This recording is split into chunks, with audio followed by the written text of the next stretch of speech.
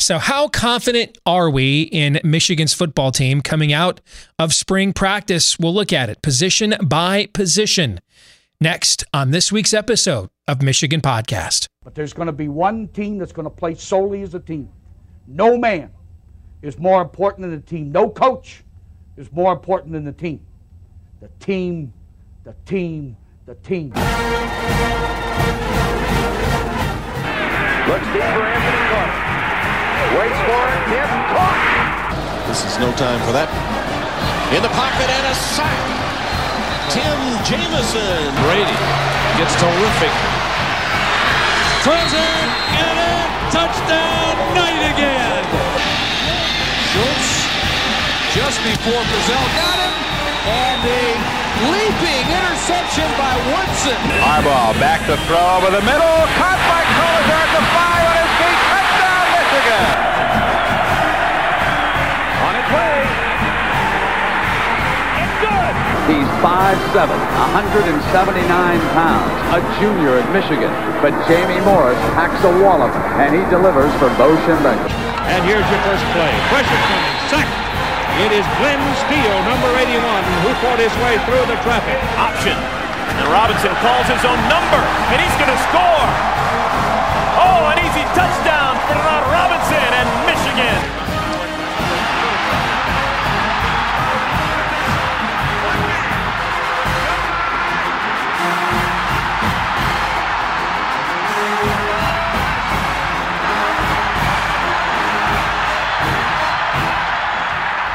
Win it. We're going to win the championship again because we're going to play as a team. And when we play as a team and the old season is over, you and I know it's going to be Michigan again. Michigan.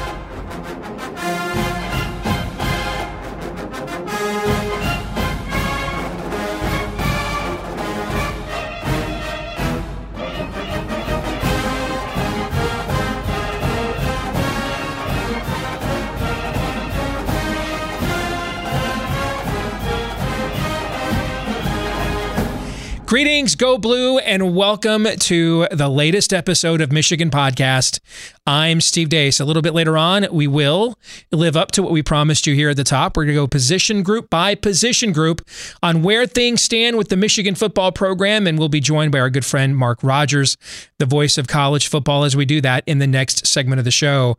But I would be remiss if we didn't start off, though, with a final word about a fantastic college basketball season here for the Maize and Blue. You know, when you're deciding, is a college basketball season a success or not, there's really 4 ways that you can say without reservation your season was a success. It doesn't mean, hey, you know, if we finished 4th or 5th in the league and made the Sweet 16, that you can't call that a success. But for some programs, depending on your expectations going into next season, or going into a season, that could be a disappointment. For example, for Michigan next year with the team that we're going to have next season, I would say unless we have injuries, finishing 4th or 5th in the Big Ten and only making the Sweet 16 would probably be considered a bit of a disappointment. For a lot of other programs, depending on where your preseason expectations were, you're totally fine with that. And we've had teams, you know, particularly early in John Beilein's, recovery of the Michigan program where those were fantastic seasons. But for every team, regardless of where you're at right now in terms of perception, there's 4 ways we all agree this was a successful season. Okay, the first and most obvious, obviously, is winning the national championship. And only one team out of 300 plus gets to do that, and congratulations to the Baylor Bears. The other, making the Final Four, but only 4 teams get to do that out of 300 plus teams. The third way is winning your conference tournament. And then the fourth way is winning your conference regular season, particularly here in the Big Ten. Even though we've had a tournament since the 90s, there's probably more emphasis on winning the regular season title in the Big Ten than there is in any power conference, because we were the last power conference to go to a conference tournament, and there's so much tradition there. And Michigan did that this year. For only the second time since 1986, the Wolverines won an undisputed Big Ten championship, and nothing can be taken away, regardless of the disappointing finish against UCLA. Yes, I agree.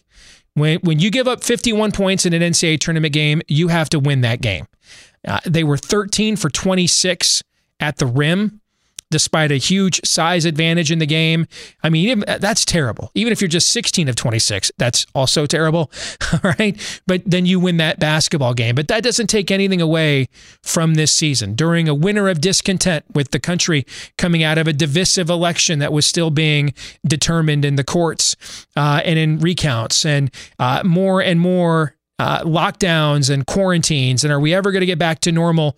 This basketball team brought a lot of people together and brought a lot of people joy over the course of the last few months, and not one night of a bunch of missed layups and free throws in March takes away from what was an absolute season of joy. And they were also a fun team to watch. Michigan played a fun brand of basketball, an exciting brand of basketball, players that were likable as well. I almost couldn't get upset about losing that game to UCLA, because as disappointed as I was as a fan, I was actually more disappointed for those players who worked so hard, who have basically been in a quarantine as players since last Labor Day. No Christmas, no Thanksgiving. They've been away from their families for 7 months now. With that effort they put in, and it almost paid off with a Final Four run, but at the very least it pays off with a Big Ten championship. Phenomenal season for Franz Wagner, Isaiah Livers, and the rest of the Wolverines. Juwan Howard, unbelievable. Second year as a coach ever. National Coach of the Year. And when you look at next year's team, right now we know we're going to have Hunter Dickinson, Eli Brooks, and Shondi Brown returning off this team alongside the number one incoming recruiting class. I mean, that's a preseason top 5 team for next year as well. So you can't ever take anything for granted. Chris Balas at the Wolverine has made a great point recently in a couple of his podcast appearances saying, hey, there's a lot of great teams that don't make runs, and when you have a chance, you've got to finish the job.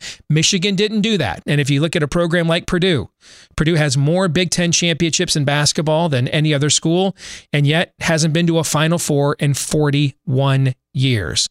So Chris is right. You can't take anything for granted, and this was a team that in the end didn't go as far as it probably should have, but in the end is also a championship team, and they deserve all the acclaim and recognition and gratitude for that. And it was so much fun going along this year, celebrating with them, and we look forward to hanging that banner in the rafters when next season starts. In fact, that shouldn't be the only banner that gets hung. It is time to restore the Fab Five banners as well. A big thank you to our Patreon supporters at patreon.com/Michigan Podcast, because you make these episodes possible with your support. And we get asked all the time, hey, we love what you guys do. How can we support you? Well, for just $5 a month, you can support us at patreon.com/Michigan Podcast. And hey, college basketball may be done, but now we're into the Major League Baseball handicapping, and we had an outstanding season in Major League Baseball last year. We had a pretty good season in college basketball this year as well, as you can see right there from something we recently posted on our Patreon page. So $5 a month to get some pretty good sports handicapping, an opportunity to win some money, like when we recommended you take before the tournament, Baylor 6-1 to win the national championship. You saw that thing pay off, right? Well, your $5 a month pays off when you support us at patreon.com/Michigan Podcast.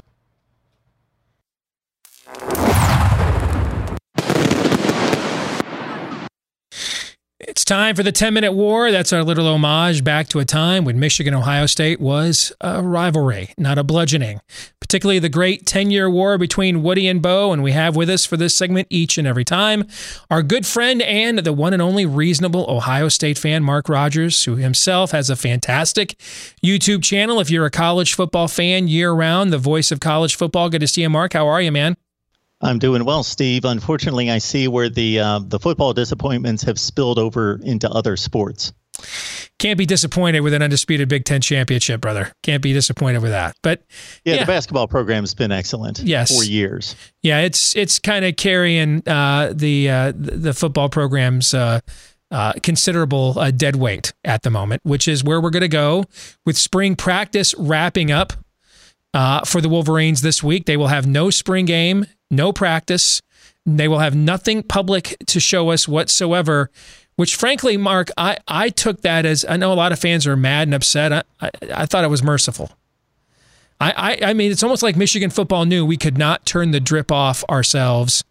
So they just decided to royally F their fans again, which that's kind of how they roll. But they did it in a way that this time, without the pusher on the corner handing out the maize and blue construction paper, we got nothing to put on our lips and sing Lucy in the Sky with Diamonds to, again, as we lie to ourselves with more preseason hype. So I'm actually very relieved they're showing us nothing, Mark.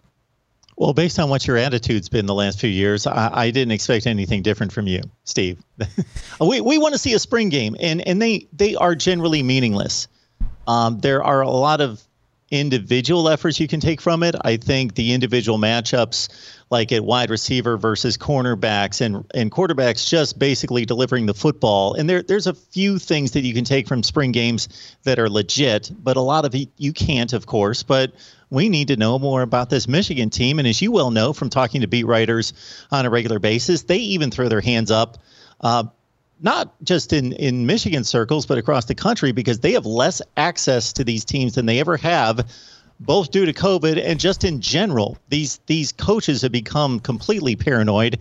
There was a time when I covered Ole Miss, Mississippi State, and Alabama, and we used to get to watch practice. Do we really want to know more about this team? I mean, careful what you wish for, right? But let's do this. With spring practice wrapping. Me. Well, it's hurting me, actually, painfully, quite a bit. With spring practice wrapping up, I haven't done as much legwork on this as I normally would because, frankly, I think the team's going to be terrible, and I really have enjoyed the basketball season. But I have heard a few things. I've read a few things, all right, and then my own thoughts. Let's go position by position group. On a scale of 1 to 10, all right, so 1 is 0 confidence, 10 is maximum confidence. I'm going to go through these position groups one by one. I'm going to tell you where I would be given this caliber of the schedule Michigan's going to play this year, which, again, will be one of the tougher schedules in the country. But when you're completely overhauling your coaching staff, don't know who your quarterback is, have a brand new defense, and another reshuffled offensive line, every schedule looks hard when that's your roster, Mark. All right, so let's look at these 1 through 10. How much confidence do we have for this position group when we look at the schedule Michigan's playing? So for the quarterback room, I'm going to go a 5, Mark, and I'm only putting it there because Alan Bowman is coming in. It would have been lower, obviously, without him. Now, I've seen Alan Bowman play a couple of times, including in person. Talented kid, okay. Competent. Kind of, I guess, maybe what a Jake Rudock was when he came in Harbaugh's first year. I don't think he's as good of an overall athlete. I think there's more arm talent there. But him coming in, I think he's going to start the first game of the season. By the way, I think he'll be the starting quarterback. From what I understand, J.J. McCarthy simply not ready. And I just, Cade McNamara, there's a reason why he couldn't beat out Joe Milton. They kept trying to give him a shot to beat Joe Milton out in practice, and he couldn't do it.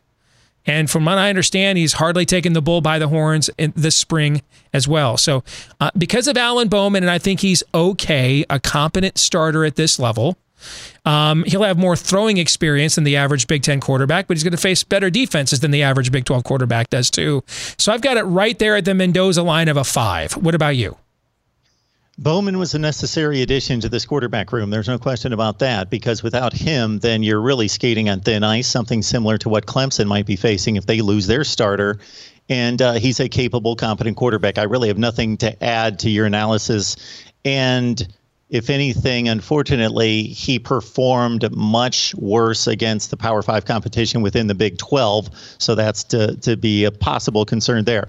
Okay, we're hearing the typical things both out of J.J. McCarthy's evaluation and Cade McNamara. McNamara does all the right things. He's just a good program player. Man, he learns the playbook. He's got it down pat. He does all the right things. He's just a good guy, just a plugger, a worker. But is he going to lead the program to the promised land? Probably not, based on what we've seen and based on what his scouting report is. I still want to see J.J. McCarthy win the job just because I want to see this team go for broke. But again, the comments are typical. He still has to learn the playbook, but he makes plays we're hearing, especially with his legs, that nobody else in the room can make. So that's where we stand. I just want to caution some Michigan fans in regards to I'm sure you've more so than provided the cautionary tale for Michigan fans. But if I'm not mistaken, correct me if I'm wrong, in 2016, entering August camp, John O'Korn, especially coming off one decent season at Houston, was the projected starter, right. And then Wilton Speight ended up beating him out. So this is not going to be decided until a few weeks left. All right, next position, running back. I think this is actually the best position on the team. I think it's possible this is the best running back group in the conference. When you look at the trio, you have Hassan Haskins, who has more speed than you think, more power than you think. I don't know that he's special in any one category, but he does everything well. He doesn't really have much of a weakness. He just isn't elite, but he's really good at everything. He's a guy that can be a bell cow. Behind him, you have Blake Corum, who was a highly coveted recruit in the last class, recruited by everybody all over the country. A next level of explosion. And then you're bringing in Donovan Edwards, one of the top running back recruits in the United States, local kid as well. You get a chance to get him his feet wet a little bit, but he's been one of the stars of spring football. He's already on campus. Heard his name a lot more than J.J. McCarthy's, in fact. So I think that three-man rotation is actually about perfect. Corum is a perfect change of pace to Hassan Haskins. If you're going to be old enough to remember this, it's a little bit the reverse of Leroy Hoard and Tony Bowles, where this time Hassan Haskins is the Leroy Hoard type. He's going to carry the water, and the change of pace is the Tony Bowles type in Blake Corum, if you get that analogy there. And then you've got the prized freshman that'll be too good to keep off the field, but you won't have to rely on him too much while you get his feet wet. I think this is actually the strongest position group on the team. That's why I gave it a 9. And looking back on what Michigan has brought at the running back position over the last several years, regardless of the coach, even before Harbaugh, it's typically been a 3-back rotation. And I was trying to think back to when was the last time Michigan had a running back that you would consider a game changer, scares the defense, top 5 to 10 running back in the nation. It was probably the running back coach himself, right? Mike Hart. Mike Hart. The last time that they had that kind of guy. Yeah. Karan Higdon was good. Fitz Toussaint, good. Devion Smith, good backs. And then you had Mike Hart right after Chris Perry. And remember, Chris Perry won the Doak Walker Award. Sure. Mike Hart is still the leading rusher in school history. But, Chris Perry was a first-round draft pick, flamed out with injuries. Mike Hart was a sixth-round draft pick. I think we've had one Michigan tailback rush for 1,000 yards in the NFL in something like the last 15 years, and it was Fitzgerald Toussaint. Yeah, so I like the running back room like you. I'm not quite as high. By the way, I'll give the quarterbacks a 6. I started with a 5, and then I compared them to their competition in the Big Ten, and I actually upgraded the position. So at running back, I'm going with a 7 because I love Haskins, but he's not great. He's not a game changer, that type of explosive back. But Donovan Edwards, it's going to be intriguing to see if he's the next great Michigan back. And as you outlined, Blake Corum brings that different dimension. They can get him out of the backfield, throw the ball to him in space, do some different things with him, and let him make some plays. So it should be interesting at running back and a solid position for this team. Let's go to wide receiver, where Michigan is recruited very, very well, but I don't really know what to think. They underutilize these guys. I mean, Nico Collins last week at his pro day, Mark, he's 6'3", 230 pounds, and he ran a 4.35. Okay, we threw the ball to him like literally 3 times a game. Okay. Giles Jackson transferring out. It's a small list of players in Michigan history that have returned multiple kickoffs for touchdowns. It's one of the hardest thing to do in the sport. He has, but yet they barely threw him the ball anyway. So on one hand, it's a terrible looking transfer because he's been a great ambassador for the program. He helped them recruit other players. And then you turn around and you lose that guy. It's a bad look. But in terms of production, we don't use these guys anyway. Okay, so we have a wide receiver room that probably 90% of college football programs would trade places with. So in terms of personnel, it should be higher than a 6. But because I know we're not going to use them properly and underutilize them, I don't know how good the quarterbacks are to get them the ball. I don't have any faith. I have negative integers faith in their offensive coordinator. So I gave them a 6, even though the talent in that room is better than that probably. I'm step for step with you with the 6. And Ronnie Bell, just a 3-star. I didn't even mention Ronnie Bell, who's a phenomenal player. You're right. Yeah. He really is. And it basically becomes a narrative. Any Michigan game you watch, when Ronnie Bell starts catching passes, they outline that he's really been an overachiever and really excelled. He's got 80-some catches in his career and been a really good player. I guess Cornelius Johnson. So I'm going to ask the same question at the wide receiver position as the running back position in regards to who truly scares the defense. Not talking about productive players, but who scares the defense, who can change a game. And I guess the potential of Cornelius Johnson being that guy, or maybe down the road, I don't know if he's going to be ready in 21, but Xavier Worthy, of course. I mean, I think they have recruited to Alabama 3 or 4 players like that. I just don't trust they're going to get him the ball. Donovan Peoples-Jones' final 2 schools were Michigan and Ohio State. It could be argued he might have had in one season at Ohio State the amount of catches he had in his career at Michigan, or pretty close to it. So I think they have 3 or 4 of those kinds of players right now. I just don't trust they'll get him the ball because I've paid attention for the last 5 or 6 years, and they don't get him the ball. You are certainly right about that. So the wide receiver room looks good, but it's unfortunately the most dependent position on the field. Got to have the ball thrown to you to do anything with it. Yes, we're going to talk some offensive line now. Let's go to offensive line, and one of the most mind-numbing position coach firings this offseason.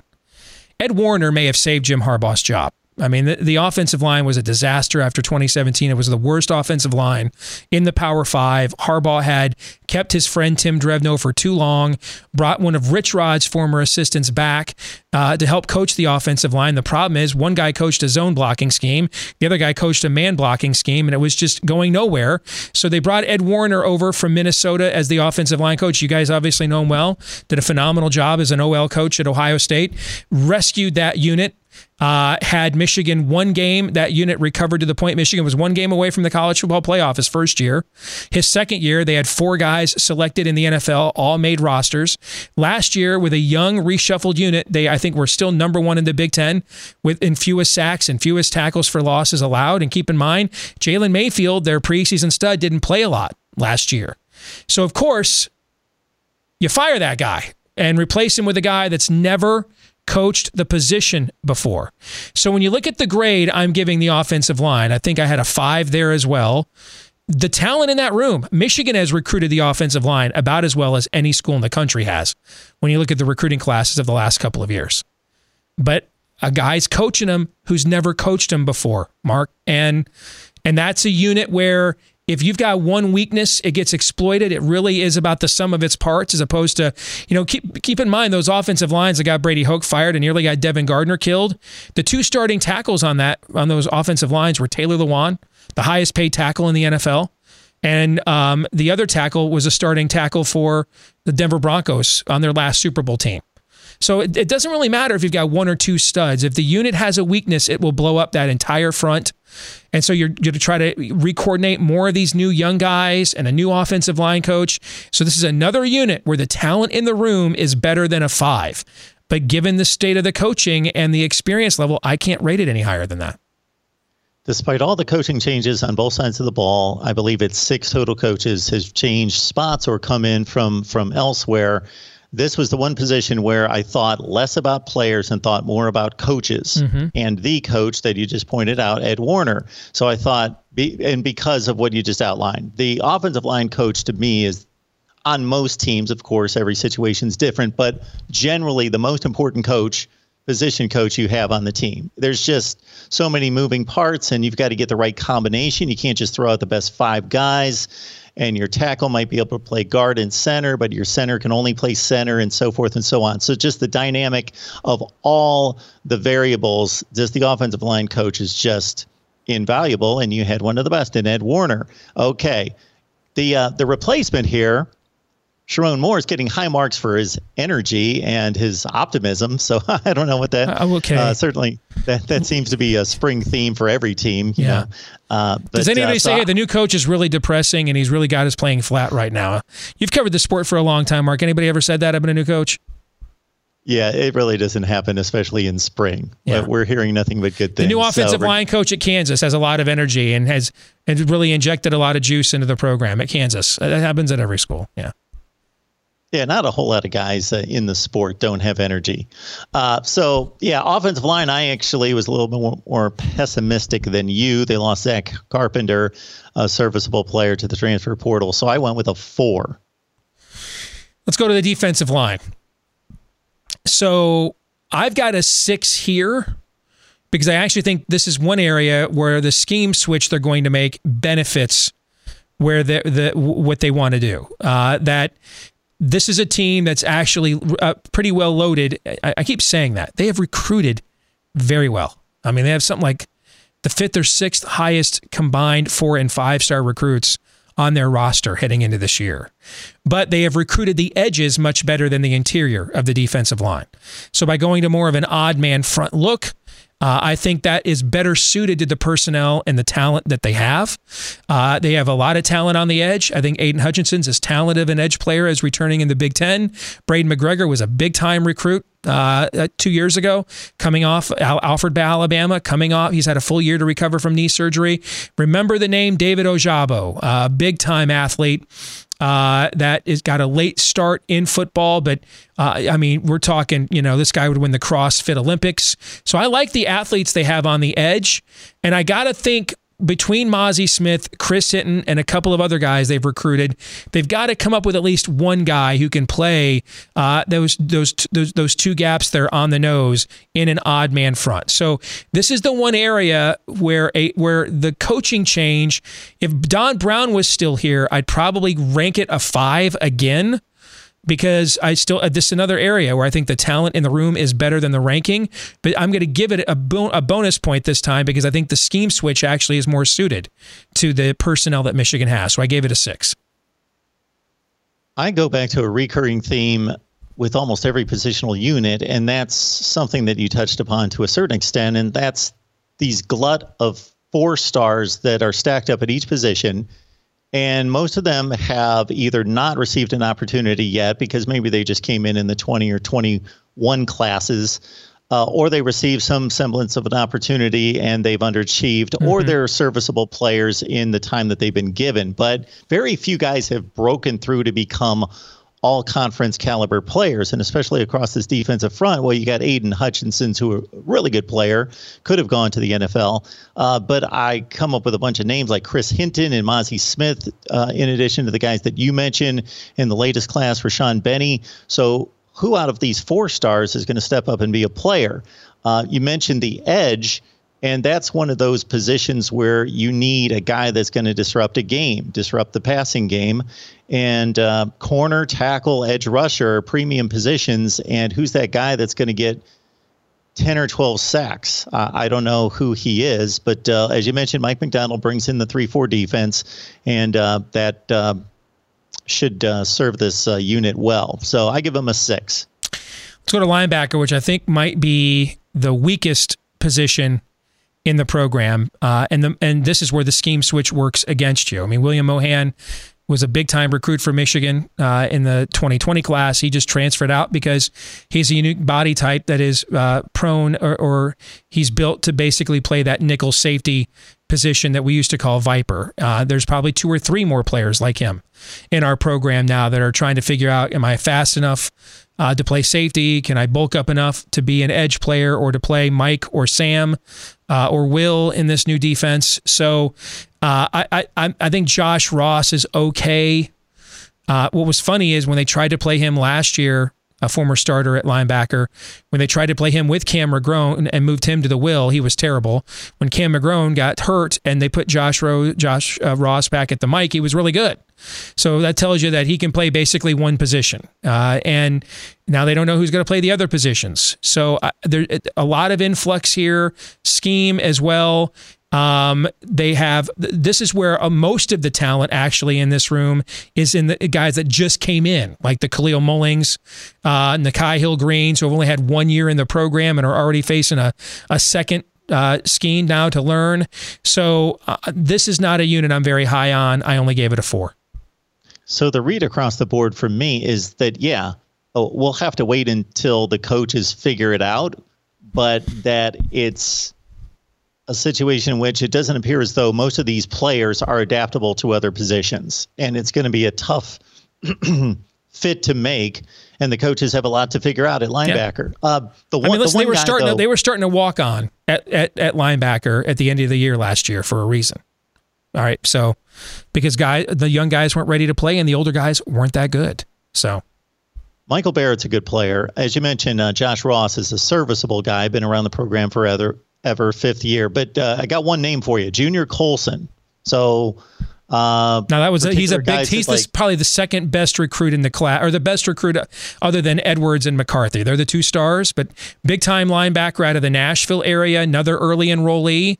So, but now he was originally recruited to be a fit for Don Brown's defense. Where does he fit in here? But a guy that's as athletic as he is, you got to figure you can find a spot for him to play. Yeah, he played wide receiver in high school. Right. And I've got a guy I talk to at Rivals all the time who thinks he's the best player in the class. Okay. Well, they need him to be. So let's hope that's the case. Finally, defensive back, which was terrible at the start of last year, but actually got better as the season wore on. They've recruited the safety position here very well. The corner position is okay, not great. I think that the scheme will benefit the switch here because not as much will be asked of them. But I think they're still meaning they won't have to play man-to-man every down, regardless of down and distance. But I still think we're in this no man's land with arguably the most talented player in our program, and that's Daxton Hill. All right, where can we afford, ideally, if you've watched the Ravens play defense and you're assuming we're going to move to something similar with Mike McDonald, you see the roam potential that they give a free safety to just be what Tyrone Matthew was at LSU, basically a honey badger kind of a player where they can disrupt all over the field, right? But the problem we have is, are we good enough at corner that we can afford that luxury, or do we have to put him there in order to not get picked on, on one side of the field relentlessly, which is what happened early on last season. So I think they got to figure all that out as well. I'm not really sure what they're going to come up with. So I just gave it a 5 to split the baby in half. Yeah. Gray and Green were awful early last season. They did improve. They didn't have much time to improve. Particularly Green got really good at the end of last year. Okay.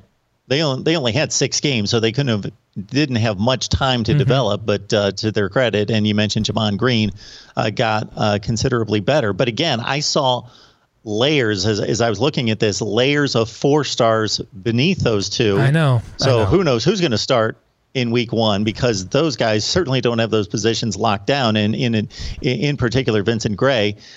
So they got a ton of 4 stars that could step up. That's why you recruit in droves these tremendous athletes, because if 2 of 4 come through for you, you're in good shape. The safety position's much better, though. They're locked down with Hawkins and Daxton Hill, and they're both really good players, especially Daxton Hill.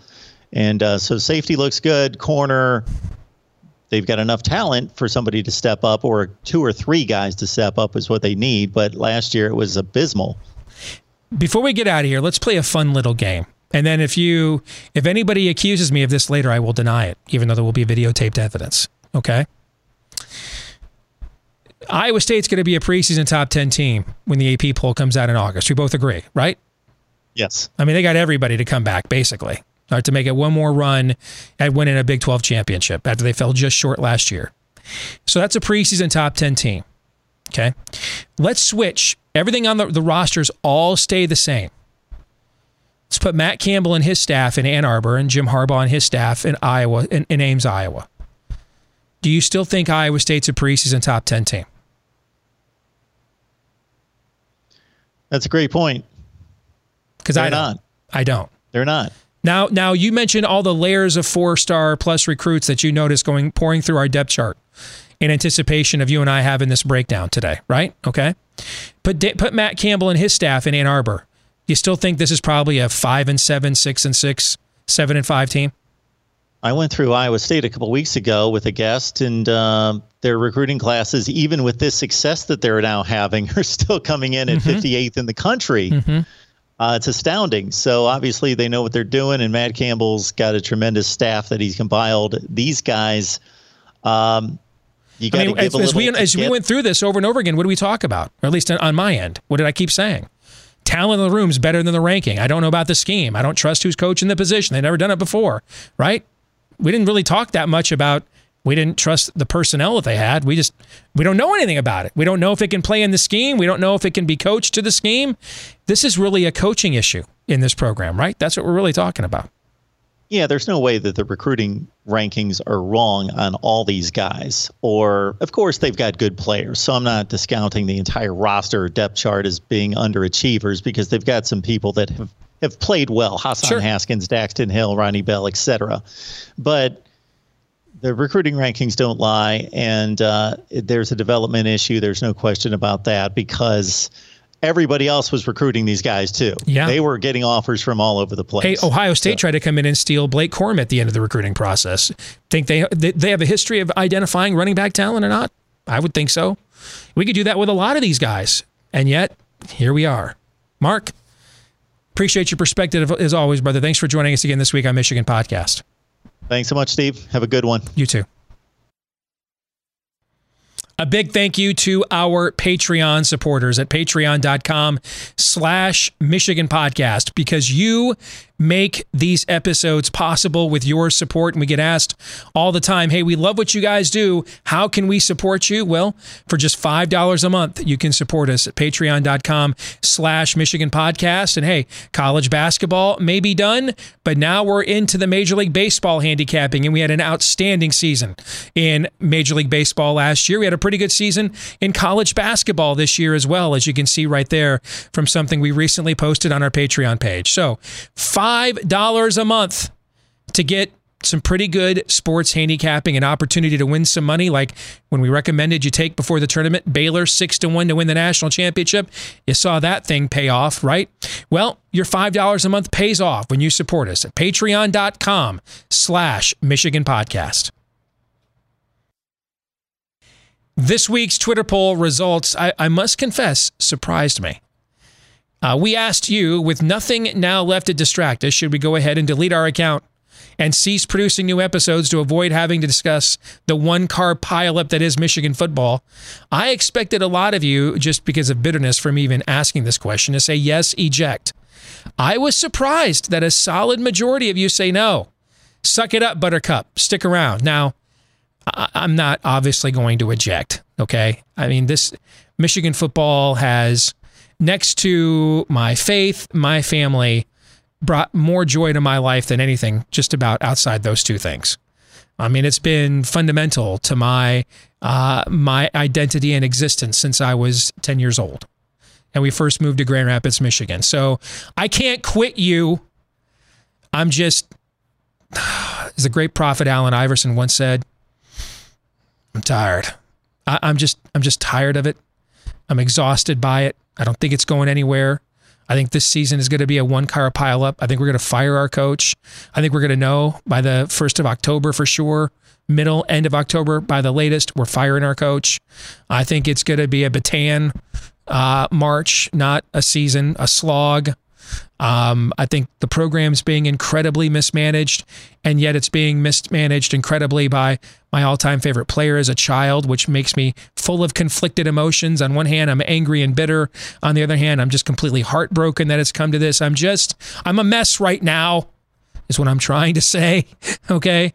So that was just me kvetching, but I expected more of you to say, hey, Michigan, love it or leave it. But a lot of you are like, no, stick it out. Thank you. That brings us to this week's feedback of the week from Hassler U of M. Says, hey, I watch every Michigan podcast and Bigger 10 each episode.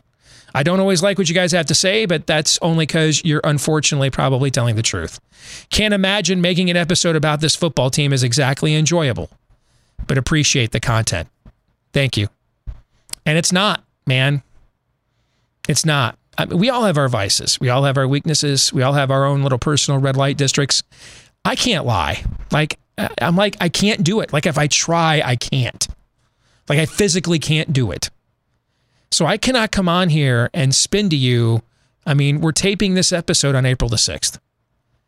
The season starts almost exactly 4 months from today. I'm not going to be able to lie to you those next 4 months. Now, I don't want to keep repeating myself either. So, that's why I get paid the big bucks around here. We'll come up with good original content that isn't a perpetual drain circling, but you just need to know going in here, man.